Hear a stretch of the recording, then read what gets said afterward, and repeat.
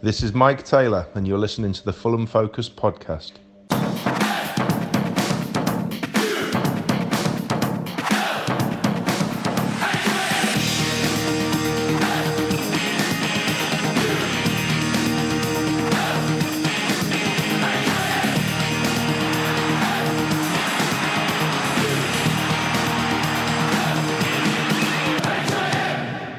Fulham.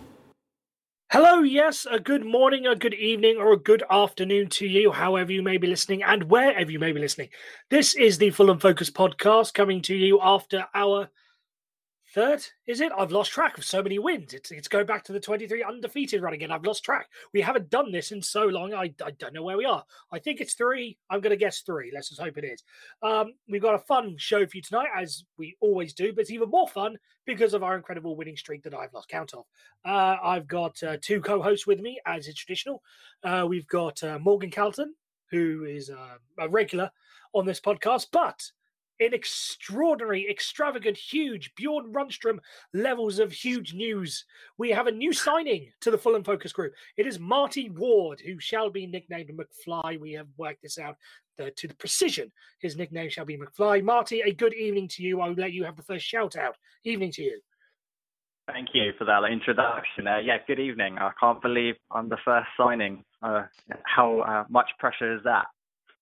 Well, it's the first signing in a while. We do keep adding our say, but you're the first one. But we'll get to Morgan's less extravagant introduction in a moment. But first, we have to say thank you.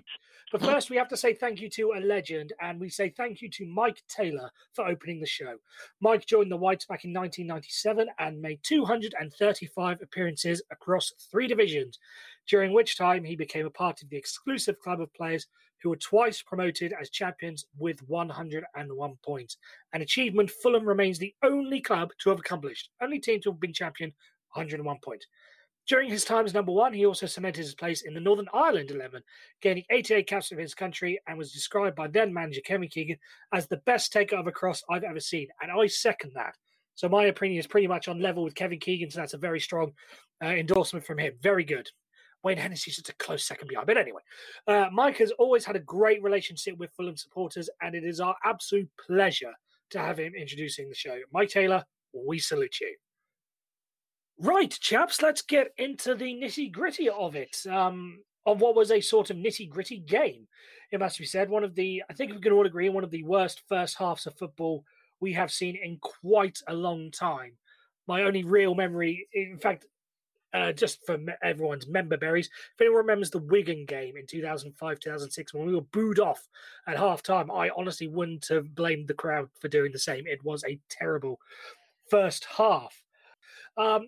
Let's start with the obvious. Let's start with the team lineups. And obviously, it was great to have Tom Kenny back after the birth of his baby. And we should also take this moment to congratulate Andre Schürrle on the birth of his baby. So well done to him. There's lots of babies going around. It must be something in the water. Don't jump in the riverside. That's all I'm saying. Morgan, just question to you. When you saw the lineup, what was your sort of initial thought, initial reaction? Were you happy to have Tom Kenny back, or you're a new dad? Did you think maybe he's come back a little bit too early? Maybe had more daddy time. What was your thoughts? Well, my one's almost 2 now, which has gone by pretty damn quickly. But I mean, all fairness, well done for him for actually sort of seeming fairly human when he came onto the pitch. I mean, I remember the first 2 weeks after my daughter was born, and playing football was definitely not at the top of my agenda. In fact, human interaction generally seemed a little bit scary. So, but it was great to have him back. Putting first half aside, he put in a good stint. And it's nice, that he was able to sort of come straight back into the team, especially with a win and on the back of the Bournemouth game as well. Do you actually reckon that could be why we were so slow in the first half? He's our main creator, he's our talisman. He still hadn't woken up from the latest 5 a.m. feeding time, so that's why we're so slow to get. Is that what you're thinking? I'm pretty sure he's got no pair in the house. I don't think he's going to be doing too many of the 5 a.m. feeds, so I don't think we need to worry too much about that. I think the game was incredibly slow to start off. Dennis Adoy's probably got a better memory of that first half than anyone else does. But it was, you're playing against Cardiff, and they are a team that do not play interesting football, and they are there to shut you down and sort of take their chance on the counter attack or with their ridiculously long throw-ins. But it was never going to be that entertaining. It was always going to be a sort of grind it out result. And that first half just made us think, oh God, are we actually going to score? We're just going to sort of play out a really dull end of season 0-0. But obviously Cardiff needed the points, so you kind of felt that in the second half they were going to have to open up a bit, and thankfully they did. Exactly. Morgan's more or less touched on every single point that I was going to raise, so I'm going to see if Marty can. No, it's fine. It's fine. See if Marty can add to any of those points. So, Marty, just general thoughts, lineup. What do you think? Kenny back, slow first half. Just in general, just talk me through what you saw and how you didn't. No, I doubt anyone could have enjoyed that first half, but just your view on the whole thing. Oh, it was just Neil Warnock football all over, wasn't it, really? I mean, he just doles the game out, moans about everything, and as, it was clearly stated just earlier, it was kind of one of those ones you're like, oh, this is going to be one of these drawn-out 0-0s. Fair play to Tom Cairney as well, having a baby not that long ago, playing a game. Obviously, I don't know what the rules are for paternity leave, but if it was a slow start, it was probably because he was finally catching up with that sleep. Probably had that coffee zip after half time or something to help him through. But yeah, I mean, as I say, the team was fine. It was just, Cardiff just making the game as dull as possible. It was a forgettable first half, to say the least. Yeah, forgettable first half, and you sort of led me on perfectly to my next point, which is Alex Hillier in his post-match reaction, which you can read on fulhamfocus.com. Cheap plug there. Made an excellent point that I just want to bring up. The first half of the game passed off without any real event aside from the Mitrovic chance and the Denis Odoi injury, which I honestly don't really want to touch on all that much because yes, he's all recovered, he's all smiling, joking, but it was still a bit of a scary moment. Anyone who was there, who saw it, I was bang in line with what happened. I saw him knocked out for a good 4 or 5 seconds. So as much as we wish him a speedy recovery, he's obviously recovered well.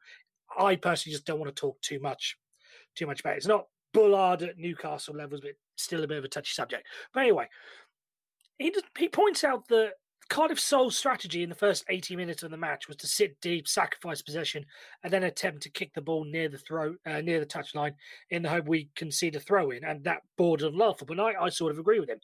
Aaron Gunnarson's long throw didn't really trouble us, so why did they carry it on? But I just want to touch on Cardiff a little bit. Were you a bit surprised in how long it took them to sort of come out of the blocks, given the situation they're in? Did you not think that maybe this is a game where they should have attacked or been on the front foot, as it were? What they did in that last 10 minutes, they should have been doing from the first 10 minutes. Morgan, do you think the Cardiff got it right in a way? Well, they didn't get it right because they lost, but you can see what I'm getting at. I think they just have a style of football. Marty called it Warnock football. They're not going to break from what they know. And so the way they played that first half, I think is exactly how they were meant to. But yeah, you would look at the situation that they're in and go, well, you should be coming out sort of trying to score, 2-3 goals in the first half. But that's just not how they were, set up to do it. And so from a Warnock point of view, I reckon he would have been fairly happy with how that first half went. And obviously by the end of the second half, that's just what it was. They pushed hard for that equaliser, but they weren't going to get it because Sergio Rico is an absolute man mountain. So I think we should be sort of fairly happy with how we contained them, or how we did in that first half, even though it was turgid. But I think sort of looking at how they played, they got exactly what they deserved, really. Marty, sort of same question to you. What did you think of Cardiff's style of play? Do you think it was the right approach for them? Or do you think that maybe if they'd have played the way they started the way they played that last 10 minutes for the whole 90 minutes, you reckon that they could have actually got a result out of this? I think some of it is also due to nerves. I mean, they still got a chance of possibly getting out of this. And I think it's trying to avoid that mistake, playing that style of Neil Warnock football. They know that Craven Cottage is not an easy place to go to, and Fulham are, as it stands, on a good run. So I think it was a little bit of just testing the waters to see how it was, and if they did play like they did in those last, 15 minutes, I mean, if it wasn't for Rico, I mean, it could have been a completely different result. Yeah, absolutely. I think Rico's coming for a bit of stick, for a long time. We've had talks on this podcast whether or not we should go back to Fabry in goal, and most of that is talk about looking ahead to next season. Sergio Rico's on loan, so he's not going to be here, sort of thing. But I think Sergio Rico absolutely deserves some sort of credit for the past 2 weeks specifically. Bournemouth away and this week, he's pulled out some absolutely outstanding saves that if we were fighting for something, he'd be lauded, a hero at this stage. But unfortunately, we're out of it, so there's not much to talk, not much more we can say. But there is a lot we can say about our goal scorer, and that's Ryan Babel, who's probably been our best. If you were to put the Player of the Season awards into two halves, pre-January transfer window, post-January transfer window, Ryan Babel steamrollers the Player of the Season for the second half of the year. Do you think that's our goal of the season, Marty, or are you sort of in line with someone else? Maybe Seri, maybe Schürrle, maybe Chambers. There's a whole bunch, but that's got to be a really up there sort of strike, isn't it? It really was. I mean, I know we didn't want to talk about the Dennis Odoi injury, but if Dennis Odoi didn't get injured, we wouldn't have Cyrus Christie, who came on, who did a really good run there to cut the ball across. And then obviously Ryan Babel to putting what can I say is an exquisite finish. He's just been incredible. I got a lot of Liverpool supporters that I know, and they all said that he'll work really hard. And I remember when we got him, a lot of people were like, well, look at the age. Has he really still got it? The guy's still got legs. He's still running around for every ball. He's really impressed me. And if we do have an opportunity to possibly sign him on back a truck full of money from Tony Khan's wallet, we should do it. Yeah, absolutely. The goal was it gets banded about a lot around on Twitter, but I do actually believe if it was if it was scored by Messi or Ronaldo, that we wouldn't hear the end of it. But because it's Ryan Babel, we'll forget it in a week or so. Not entirely, but it's along that sort of vein. Morgan, do you give this goal of the season already, even though we have got two games to go, or are you in line with another one of our finer strikes of the year? I mean, yeah, obviously it was a brilliant strike. I mean, the way he hit it was just so sort of pure, and he came, across the face of the goal, and you just look at that and go, that is the finish of a quality player.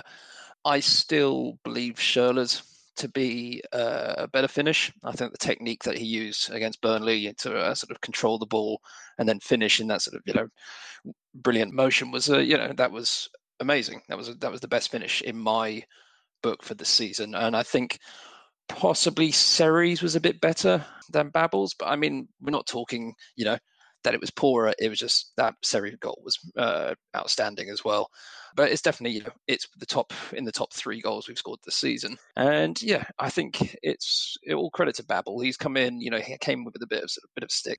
Everyone was thinking, oh God, we just haven't been able to sign anyone else, so we've brought him in. And he's done really well. And, he had times that when he scored against West Ham after a few minutes, he'd miss a really simple one just before that. And you're thinking, oh, really? This is the guy we brought in to try and save us. And he's done himself credit. And I'm really happy to have had a chance to see him play. I don't think he will be here next season. I think he's definitely going to be pushing for that sort of Dutch slot in their team for Euro 2020, so he'll need to move to a top team to be able to have any chance of playing for them. So it's a shame, but I'm glad we actually, he's stayed professional during this, which is great, and not let his head drop despite the fact we're going down. So he obviously knows that he's pushing for a move in the summer, and I think he deserves it. Yeah, absolutely. Just getting back to the game itself, we've obviously talked as much as we can about it wasn't an exciting game. Minute flashpoints, but just as a sort of overall, say this wasn't a nothing mattered for us game because it didn't matter for us, unless you really want to argue that finishing above Cardiff in the league is all important for us, which we can mathematically still do. But unless you're that way inclined, it really didn't matter for us.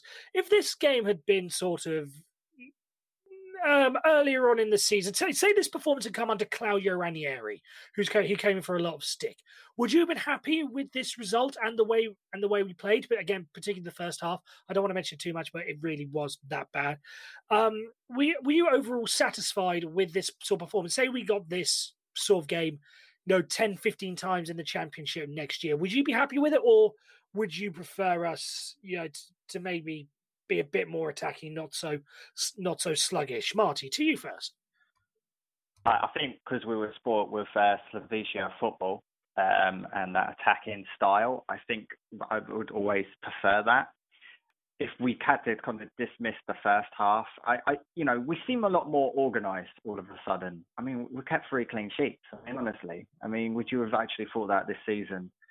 For me, as I say, this is kind of probably going to allude to about the whole Scott Parker, will he or won't he get the job? But I mean, at the moment, we're keeping a clean sheet and we're winning games. We're grinding them out. So I mean, if that's so be it. If I skip points and go up the table, then so be it. But I mean, I'm not going to be dissatisfied. But as I said, I just prefer the Slovakia kind of attacking football. Yeah, absolutely. Morgan, so same question to you. Would you be happy with this sort of performance at a time when it mattered? Yeah, I mean, as I said earlier, it was against a team who play to shut you down, and they did exactly that in the first half. The fact we actually got the 3 points was the most important thing, and it happened at any other time of the season when it wasn't a dead rubber. But I still would have been happy. We really just got actually that was a crap first half, but at least we got the 3 points. And games like that happen. The game against Brighton at home, 2-0 down, possibly one of the worst halves of football I've seen in 24 years, and I think, you just have to look at, in this case, you just have to look at results when you're playing these teams. Against some like the mid-table teams, you look for performance and result. In this case, just get the result. And, you're not going to be able to play proper football against a team like that because they will, kick 50 shades of shit out of you. But in this case, I would have just been happy to have got the 3 points regardless.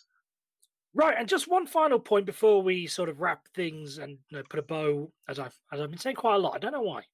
Put a bow on this on the Cardiff performance, and it's sort of in line to what happened at Elland Road yesterday with the whole Leeds, Aston Villa kicking the ball out when it's injured, so on, so forth. And obviously, most of the talk about that has been that the game didn't matter for Leeds because they more or less can get promoted anyway, barring I think it's 15-goal swing, whatever. So it didn't matter. But for Cardiff, the game did matter. So were you happy with Neil Warnock and Cardiff not giving us the ball back? It was towards the end of the game, and we kicked the ball out for an injury, for a Cardiff player's injury, and basically they didn't do the whole sporting thing of throw it into one of our players, their players, and kick it down the other end. Do you see that as classless from Neil Warnock and Cardiff? We know we've had issues with their style of play and Neil Warnock as a whole in the past, so this may just be an addition of. But did you have a problem with that, or do you think he's really got to go for it? He needs to win at all costs. Let him just have this one sort of thing. Morgan, I'll let you kick off. No, I don't care what sort of the situation is. If a team kicks the ball out because one of your players is down injured, you give that ball back. It shows a complete lack of class. I mean, I'm sure Warnock was more than happy to sort of take that, use that tactic, and good that they lost, even if it's just on that basis. We don't. I remember a few years ago when West Ham were up at Everton and the ball came in for a cross and the Everton keeper was down injured, and Di Canio caught the ball even though they were drawing, I think, or losing. And it just, there was that element of sporting, sportsmanship, because a player was injured. And regardless of what your current situation is on the pitch, you realise that and you go, right, I'm not going to score because of this. But yeah, it was just one of those leaves a bad taste in your mouth. But at the end of the day, they lost the game, so not that bad. Fair enough. I just did some quick research while you're talking, and again, that whole Di Canio Everton, which is sort of a perfect example that you mentioned, that was in December of the season, and again, to an extent, that game didn't really matter in the circumstance of it. This game, I'm not defending what Cardiff did in any way, but I can sort of understand where they're coming from in the situation that they're in. Marty, do you have an opposing view to Morgan, or do you think that again, this is unsportsmanlike and un-British if I can really say that, but an un-British, unsportsmanlike sort of way? Yeah, it is. It's Neil Warnock would be having kittens if it would happen the other way around. If one of his players was injured and he wanted, to kick the ball off, we've seen him have rants and stand there shaking his head at the referees and having a go at refusing to, shake hands. As long as everything's going Neil Warnock's way, he feels like he's, done no wrong or anything like that. For me, it's kind of like code of law for football. I mean, even in Sunday league teams, as much as that is not the greatest of football, if a player is injured, you have to get the ball off. It's just, fairness. And at the end of the day, Neil Warnock knew that. And Neil Warnock was so desperate to get a win, any chance possible. And that's why he went for it. Okay, perfectly understandable. Again, I'm people know me as a sort of defender, not defender of Cardiff, but understandable with what's going on with Cardiff, maybe because my granddad's a Bluebird born and bred, and I've never had an issue with the way the Cardiff played, and to be brutally honest, I still don't. But yeah, I think in that situation, again, Marty put it perfectly. If it was the other way around, Warnock would have kicked off mega over it. So I think it's a bit, you can't really be too angry, but you shouldn't really be too messy over it either. But anyway, one last thing. I said that was the last thing, but I forgot one thing. We've got to give Scott Parker a rating. We still haven't come up with a pun, despite our many hours of brainstorming to try and do so, but it's still going to be a Parker rating out of 10. Morgan, give me the Scott Parker rating, and follow it on with: do you think he's now officially got the job? Do you has he got the Morgan Calton seal of approval officially now? Because that's the all important seal in this. In this case, given the first half, how they dealt with it, and some slightly dodgy defending in the second half, but either way we kept a clean sheet, so great. I'll give him 6.5 in this time. We did the job. It was unspectacular, but we still got our third clean sheet in a row. So on that game, 6.5. I think overall, I'll give him an 8. I mean, the guy came in with a poison chalice of a job. He knew what was going to happen, and he's shown himself to be very professional about it. He seems to have the players on side. They are playing well. They're going to the end of the season, with their heads held high, despite having, what has to be one of the worst seasons of football that we've seen in a long time.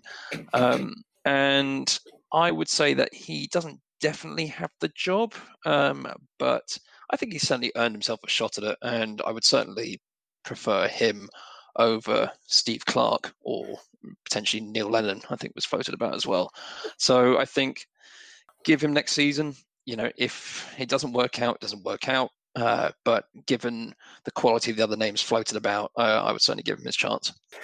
Yeah, absolutely. You say he deserves a shot. I put it as he's earned the right to be basically asked back for an interview. He's for a second stage interview. It's not going to be a case of you've been terrible. Off you go. We're looking somewhere else. He's at least earned the right to be, when they start looking again, second. Be back for a second interview. Marty, same question to you. I know an overall rating for the game and an overall rating for overall. I worded that poorly, but just go with it. I'm going to give Scott Parker a 7. I think the first half was kind of one of those games where I think the players needed to wake up. I mean, let's not kid ourselves. It's been a season, as you said, that we could rather forget. I mean, it was our brief stay in the Premier League, which the season was so much optimism, and we're always going to be compared to that team that spent 100 million. We already are, with Norwich going up saying we're not going to do what Fulham did. But Scott Parker has, had a tough couple of games, obviously, after following Claudio, if you will. And then he seems to, all of a sudden, the last 3 games, we've had 3 clean sheets, which, was an issue we've had pretty much all season. We're winning games, we're grinding out results. Has he got the job? Well, we've had this situation before with caretaker managers. I believe Chris Coleman got it via a caretaker manager. I believe a certain Kit Simons got it. I say Scott Parker's definitely put his foot in the door in regards to getting the job. But when you compare it to, as you say, Steve Clarke and Neil Lennon, you're like anyone but them. But then if you've got someone like, I'm hearing, obviously, Rafa Benitez is being linked. If you said you had a choice between Scott Parker and Rafa Benitez, who would the fans want? But then there's the fact that Benitez didn't get on well with Mitro, so that could cause a problem. As I say, if they do decide to give Scott Parker a chance, I mean, he's saying all the right things. I've heard him in the Talk Sport saying that he's been constantly talking with the owners, so not just Mr. Khan, Tony Khan as well, I'm guessing. So it's almost sounding like he's almost got the job, but we'll have to wait and see because nothing's been confirmed as of yet. Fair enough, absolutely. And I sort of wrap this up quickly. I give Scott Parker a 7 out of 10. Again, I'm going to hold the first half slightly against him, but just on an overall scale, I think we have discussed this definitely. I can't remember who was the first one to come up with it. It may have been J-Mac. I'm not 100%. But this whole idea of the 25-point mark, because I think when he came over, we were on 16. So if he got 9 points, then it would be 25 points, and he's surpassed that 25-point mark. So, and I was on favor of that. So I'm firmly on the Scotty Parker bandwagon. Scotty's at the wheel, all that jazz, so on and so forth. But yeah, I think he's done everything he needs to do. Possession 9/10 of the law. I can't see any reason why we can't, he's obviously got the support of the players. How many of those players are going to be sticking around in the championship, we'll see eventually.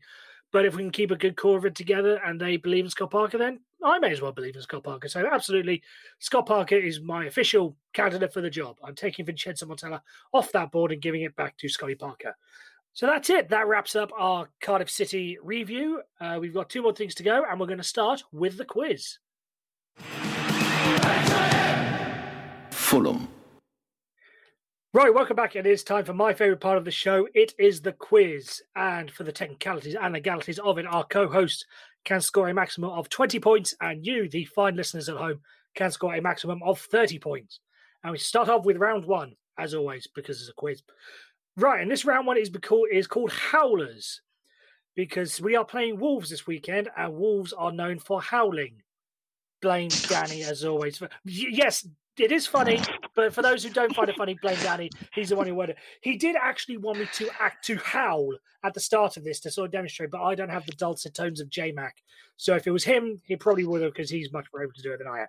So I want you to tell me who made the following howlers in games that involve Fulham in the past. Now, Marty, this is your first quiz, so I shall give you the honour of choosing set 1 or set 2. Set 1, please. You will take set 1, okay. Question 1. A big cloud hung over our playoff defeat to Reading in 2007 because of the award of a penalty that shouldn't have been given. Despite Thomas Callas handling the ball in the box, the initial foul was committed by Reading striker Jan Kermigat, who punched the ball into Callas's hand. Who was the referee who pointed to the spot?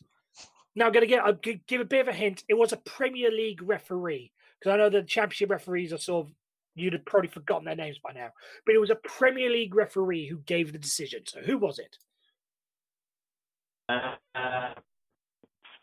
can't even think of any referees. Howard Webb. Howard Webb. He's going for Howard Webb. That is incorrect, because I think he retired. Morgan, do you want to take a stab at it? I was going to say Lee Probert. You'd have been wrong as well, because it was Martin Atkinson. Okay, question number 2. In November 2005, Fulham beat Man City 2-1 at the Cottage. With City desperately trying to equalise deep into stoppage time, they sent everyone forward, including keeper David James. However, the City goalkeeper lost possession, giving Fulham a simple counter-attack on an empty net.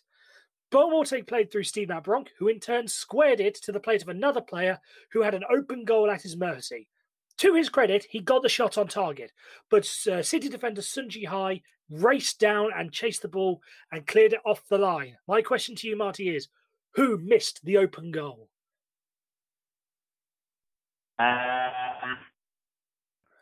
The month camera. You're going for Diamanti Camera. That is also incorrect, unfortunately. Morgan, do you want to take a stab? I'll go. No, I've got no one. Sava, no, he'd long gone by that stage. It was Thomas Radzinski. Thomas Radzinski. Oh. Everyone. Question 3. In 2007, Chris Kamara famously was commentating on an incident at Craven Cottage when we were attacking the Putney end at the time, because for some reason we switched ends. And we were on goal. Pep Bouba Diop and David Healy were in a bit of a mix. We thought the ball had crossed the line. In fact, I think replay show it did cross the line. Chris Kamara went all cock-a-hoop as he tends to do and is somewhat famous for it. My question is, who were our opponents that day? Marty, who were our opponents that day? Was it Portsmouth? Was it Portsmouth? No, it was not. Morgan, take a stab. Oh, I know this one. It was You know Middlesbrough. this? It was indeed Middlesbrough. Sadly, there is no points available. We don't pass them over. I know. If we were, you still wouldn't be doing all that well. Anyway, okay. I'm really hungover. Fair enough. Okay, question number 4. In our last visit to Loftus Road in 2017, we beat QPR 2-1 live in front of the Sky cameras. And the Sky is where Fulham's second half penalty ended up, because that was during our time when... Well, it wasn't during our time, but that long stretch, because it spanned 2 seasons, where we, for some reason, couldn't score a penalty. I want to know is, we were holding a 1-0 lead at the time, but who skied the penalty over the bar? Marty, who scored the penalty? Who skied it over the bar, rather? Rui Font. He's going for Rui Font, and he is off the mark. Yes, it was indeed Rui Font. It took me a while to go through when I was doing so with Danny earlier. It took me a while to work out who it would have been, because we went through a lot while we were trying to break that curse. But anyway, he's off the mark. And we're getting back at the end of the season as well. Yeah, it did. Right. Okay. Question number 5. In 2010-2011, which Fulham player equalled and still shares the record for most own goals scored by one player in a Premier League season, when he scored 3? So basically, which Fulham player scored 3 own goals in one season? In 2010-2011? You're a new boy. I'll let you take a second guess. You're a new boy. You have a second guess. 10-11. 10-11. Most own goals. I can't even think for the life of me.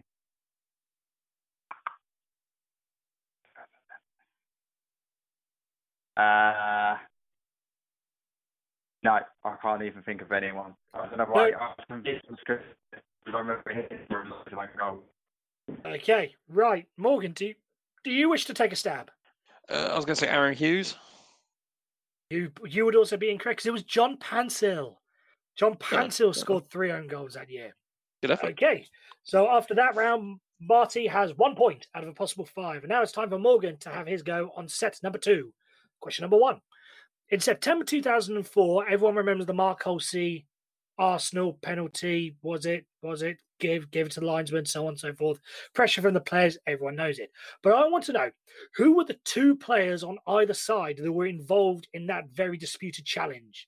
And you have to get both to get the point. So name the player. So the player who was tackled and the player who was doing the tackling.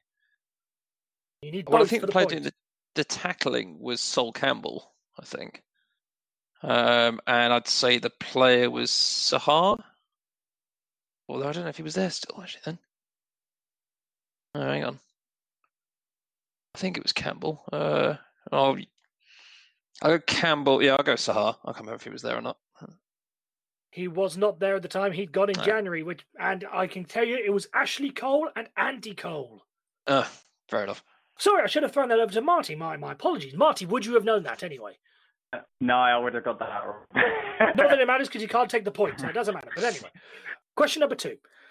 At the start of the 2007-8 season, who made 2 costly mistakes in 2 consecutive home games with just 4 days in between them? So 2 costly mistakes in the space of 4 days, both of which resulted in goals being conceded. Who made 2 mistakes? I'm going to say Tony Warner. You go for Tony Warner. And you'd be correct. There's a point there, Tony Warner. I remember both of them. Yeah, one of them, ironically, was in the game we previously discussed, that Middlesbrough game. Or the Portsmouth game, according to Marty, depending on who you listen to. Right. Question. Sorry, you knew. We rip on the new kid. We rip on, but we love you all the same. Right, question number 3. Before our Wembley triumph against Aston Villa last season, we beat them 2-0 at the Cottage in February, with Floyd Ayite scoring from the halfway line. Who was the Aston Villa keeper that day who gave away possession and then found himself in no man's land by the corner flag? Who was the goalkeeper that day? I think I know his first name, but it's Johnston. I think it's Sam Johnston. And you are correct. That's a point there. That's very, very well done. I Thank applaud you for that. I didn't know that when we ran through it earlier. But okay, moving on. Question number 4. In September 2011, Martin Jol was left fuming with one of his players as Fulham lost a penalty shootout in the League Cup at Stamford Bridge. I remember it well. The tie ended 0-0 after 120 minutes, with Fulham missing a penalty in normal time, blowing a chance to win it against 10 men. Jol was unhappy because the spot kick wasn't taken by the designated penalty taker. Who missed the penalty? Morgan.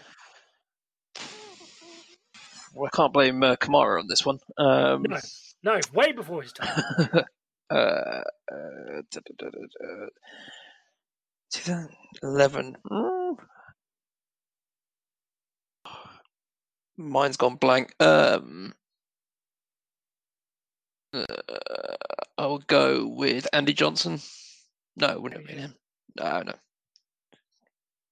I'm gonna have to take your first. Yeah, no, I'm afraid Andy Johnson. That is incorrect. Marty, do you want to take it? Do you have a guess?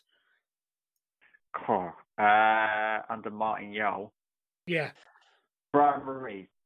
Brian Ruiz. No, that is incorrect. It was Paitim Kasami. I was going to say that. I was just after I'd said my terrible guess, I was about to say actually was it Kasami?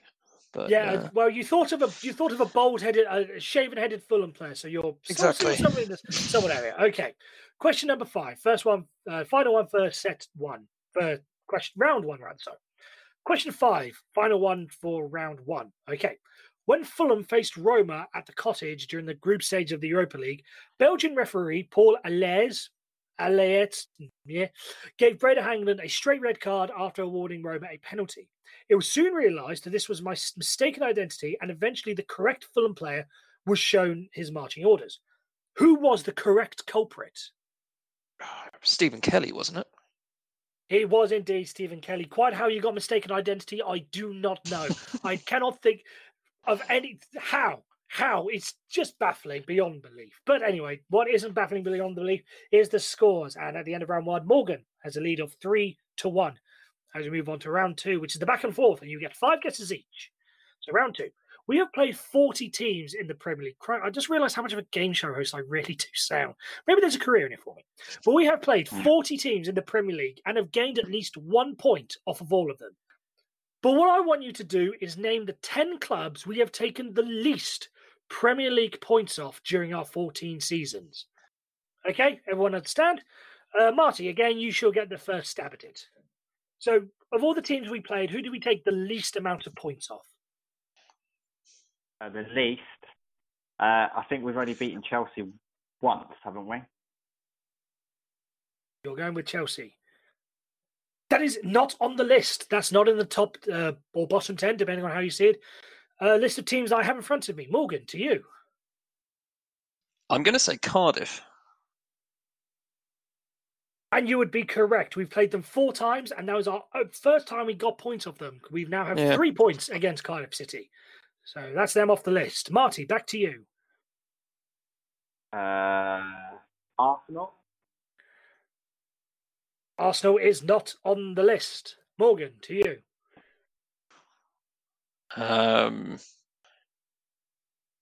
Let's say Crystal Palace. Crystal Palace are unfortunately not on the list. We've played them 6 times and we've gained 7 points off them. So no, Morgan, they are not on the list. Marty, to you, your third guess. I'm going to say Manchester United. Manchester United are not on the list, unfortunately. Morgan, to you, your third guess. Hull City. Hull City are indeed on the list. We played them 6 times and we gained a total of 4 points. Okay, Marty, your penultimate guess. Can we just say, Marty did actually say before he came on that it's easy when you're doing it at home. But when you do it, the pressure does get to you. I feel our listeners should actually come on and do this quiz just to feel, because I don't want to feel bad for Marty here, but when you do the quiz, you do actually feel the pressure, despite the fact there's no real prizes on offer. So I want to give him some level of credit here. Marty, take a guess. I'm going to go the last one, is Liverpool. I was just going for any of the top six because I just assumed that we didn't get that many points off them. It's a bold strategy. Unfortunately, it's not paying off for you because that is not on the list, unfortunately. Morgan, your penultimate. I'm going with the flip side. I'm trying to think of teams we haven't played that much, so I'm going to go with Swansea City. Swansea City are indeed on the list. We played them 6 times and we gave a grand total of 3 points. Marty, your last one. You need this to be in with a chance when we get to the final round. So come on, think big. Or think little, rather. Okay. I'm going to go, as I'm going to do the same as what he did, teams we haven't played as much. I'm going to say Watford. Watford are indeed on the list. You finally off the mark in this round because we have played them 4 times and taken a grand total of 3 points. So Morgan, last guess. Who have we not played that? Who's been? I'm trying to remember if they were. No, they weren't. Then I will say Huddersfield. Huddersfield are indeed on the list. We've played them twice, and we've gained a grand total of 3 points off them. So at the end of that round, I'll just run through the list. Our least amount of points, we've played them twice, and we gained a grand total of 1 point. It was Ipswich Town, because we only played them twice that 1 year, 2001, 2002. Coming in second was Watford, who we played 4 times and got 3 points. Coincidentally, those are the only teams we have never beaten in the Premier League. Ipswich and Watford, unlosing against whatever.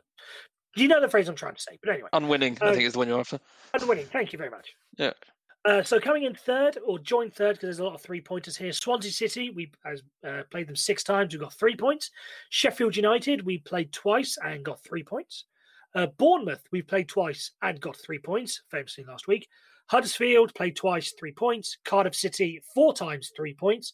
Hull City, we played them 6 times and got 4 points off them, which is pretty poor in my view. Brighton, we have played twice and got 4 points.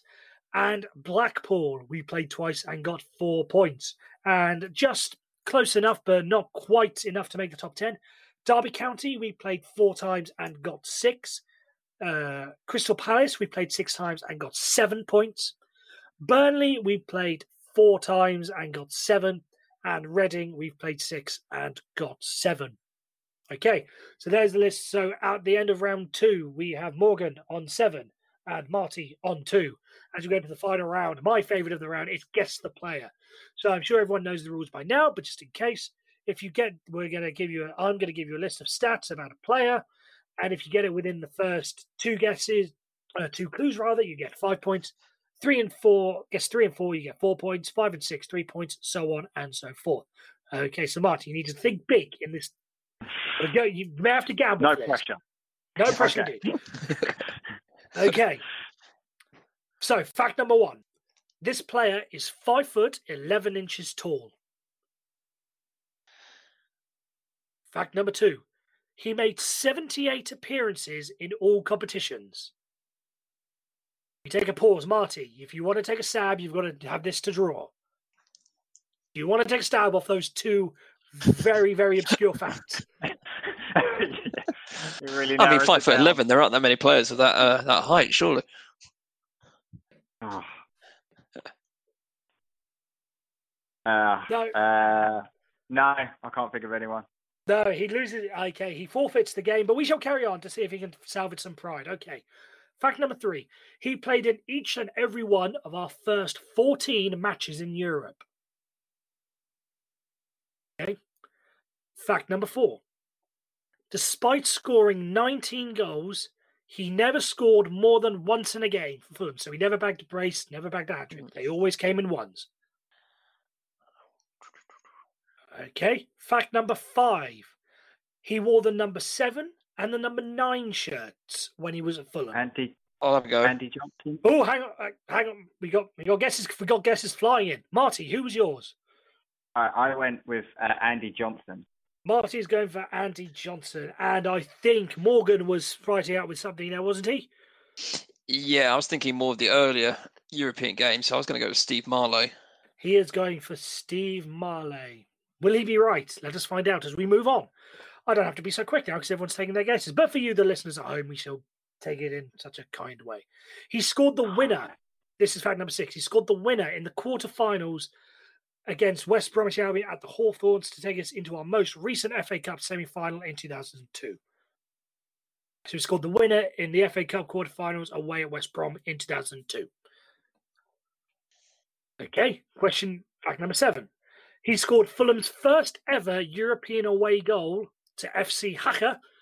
I'm assuming I'm pronouncing that right, or Hacker, in the Intertoto Cup. We won it one time. Fact number 8. Was he a striker or was he a winger? I don't know quite why that's a question, but Danny's written it that way, so all power to him. Fact number 9. He has 23 caps and 6 goals for France. Oh. Yeah, Andy Johnson mentality. Not Andy Johnson. No. And fact number 10, he was at one time the club's record signing when we bought him for 11.5 million. It was a waste of money, in my view. If you haven't got it right now, it was indeed Steve Marley. So Morgan gets the points there. He got our fact number 3, so he gets 3 points. So he rounds off with a total of 10 points from the quiz. And Marty Ward scores a lowly 2 points from his first quiz. Commiserations to you, Marty. Thanks. And congratulations to Morgan on winning the quiz. Your prize for this week is Steve Marley. We've got him for free. We got him on a much cheaper than we did last time round. So he will be around to your house as your personal butler for just 1 week. Just 1 week as your personal butler. Yeah, I'm not going to trust him with my kid. Not in that way, but he was that useless as a footballer. No accusations of anything of any kind of any small. But if you wouldn't want him around anything precious, would you? Because he broke quite a lot. So keep him away from the fine china. That's all I'm saying. I imagine someone like you has plenty of fine china. My house is just made of china. Oh yes, indeed. Or made in China. Very good. Right, so now that's the quiz over. We've got one more thing to go for, and let's see if we can make it 4 in a row as we make it our preview for the Wolves game. Fulham. And we're back. And as I said, we're going for 4 wins on the spin. I don't think we've ever done 4 wins on the spin in the Premier League.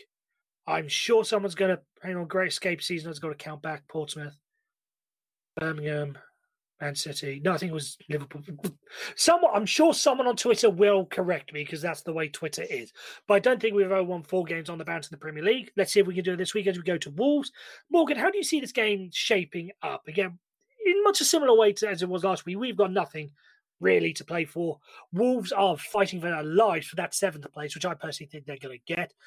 But do you think it's going to be more or less the same sort of outlook? A bit of a nervy start from our opposition and then maybe developing into something more during the game? Or do you think that this good run of form for us is going to continue and we can keep Wolves at bay? Now, how do you see this game? Any changes to the lineup, anything? Just talk me through how you see the game going. I think he'll probably go with the same lineup, unless I think maybe Adoy, if he's on concussion protocol or whatever they call it, then out for the rest of the season. So just a simple sort of switch out between Christie and Adoy. Wolves are, I would say, the best side we would have played in this 4-game run. I think they will score. I think 3 clean sheets in a row is fantastic. But I think Wolves are definitely they're fighting, whereas all the other teams, actually Cardiff supposedly fighting as well, but you wouldn't know about it. The other sort of teams, they're sort of a bit more on their summer holidays at this point. So with that in mind, I think we will score. I think Wolves will score, and I'm going to go with a 1-1 draw on this one, just because I don't want to predict us to lose, even though I think Wolves are a pretty decent team. They've done incredibly well, and sort of big kudos to Nuno Santo, or whatever, Espirito Santo, whatever his name is, on what he's done up there. Obviously they spent a decent amount of money, but as we've shown this season, spending money isn't all it's cracked up to be. So I think it will be a good game. I think it'll be far more open than we saw at the weekend. And yeah, I think it'll be a good one. It'll be a good end of season match. But I don't think our winning run will continue. It's been amazing seeing us just finish the season as we have been. It's a bit like sort of the end of a Mo Farah long distance race when he sort of surges past all the other teams at the end. Unfortunately, all the other teams lapped us about 5 times beforehand, so it doesn't really count. But yeah, I think we'll continue our scoring run, but I think it will end up in a draw.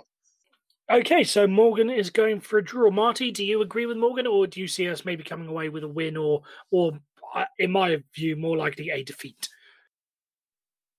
Yeah, I think I'd pretty much agree with what he said as well. I think this is definitely the harder game. I mean, I think it's not difficult to say that Wolves are playing excellent at the moment. They've got a very good quality team. They did last season in the Championship. They've added to that. They've done a great job. I'm amazed that they lost the semi-final, but that was to a quality goal by Watford, obviously, to equalise and then go on to win it. I think they want to secure the 7th. I believe it's their last game as well, because I feel their next game is away. So they definitely want to finish their season, with a win at home. It's going to be tough for us. I mean, the way we're playing at the moment, and I'm a bit more assured at the back and playing sort of with a bit of a fight, if we're lucky to take a draw. But I'm kind of looking at this game at the moment that this might be a bridge too far for Scott Parker to get carrying on his unbeaten run of 4 games. Well, they've got to play Liverpool in the last game as well, so they're going to have to win this game if they're going to have a chance of getting 7th. Exactly. Yeah. Indeed, excellent points around.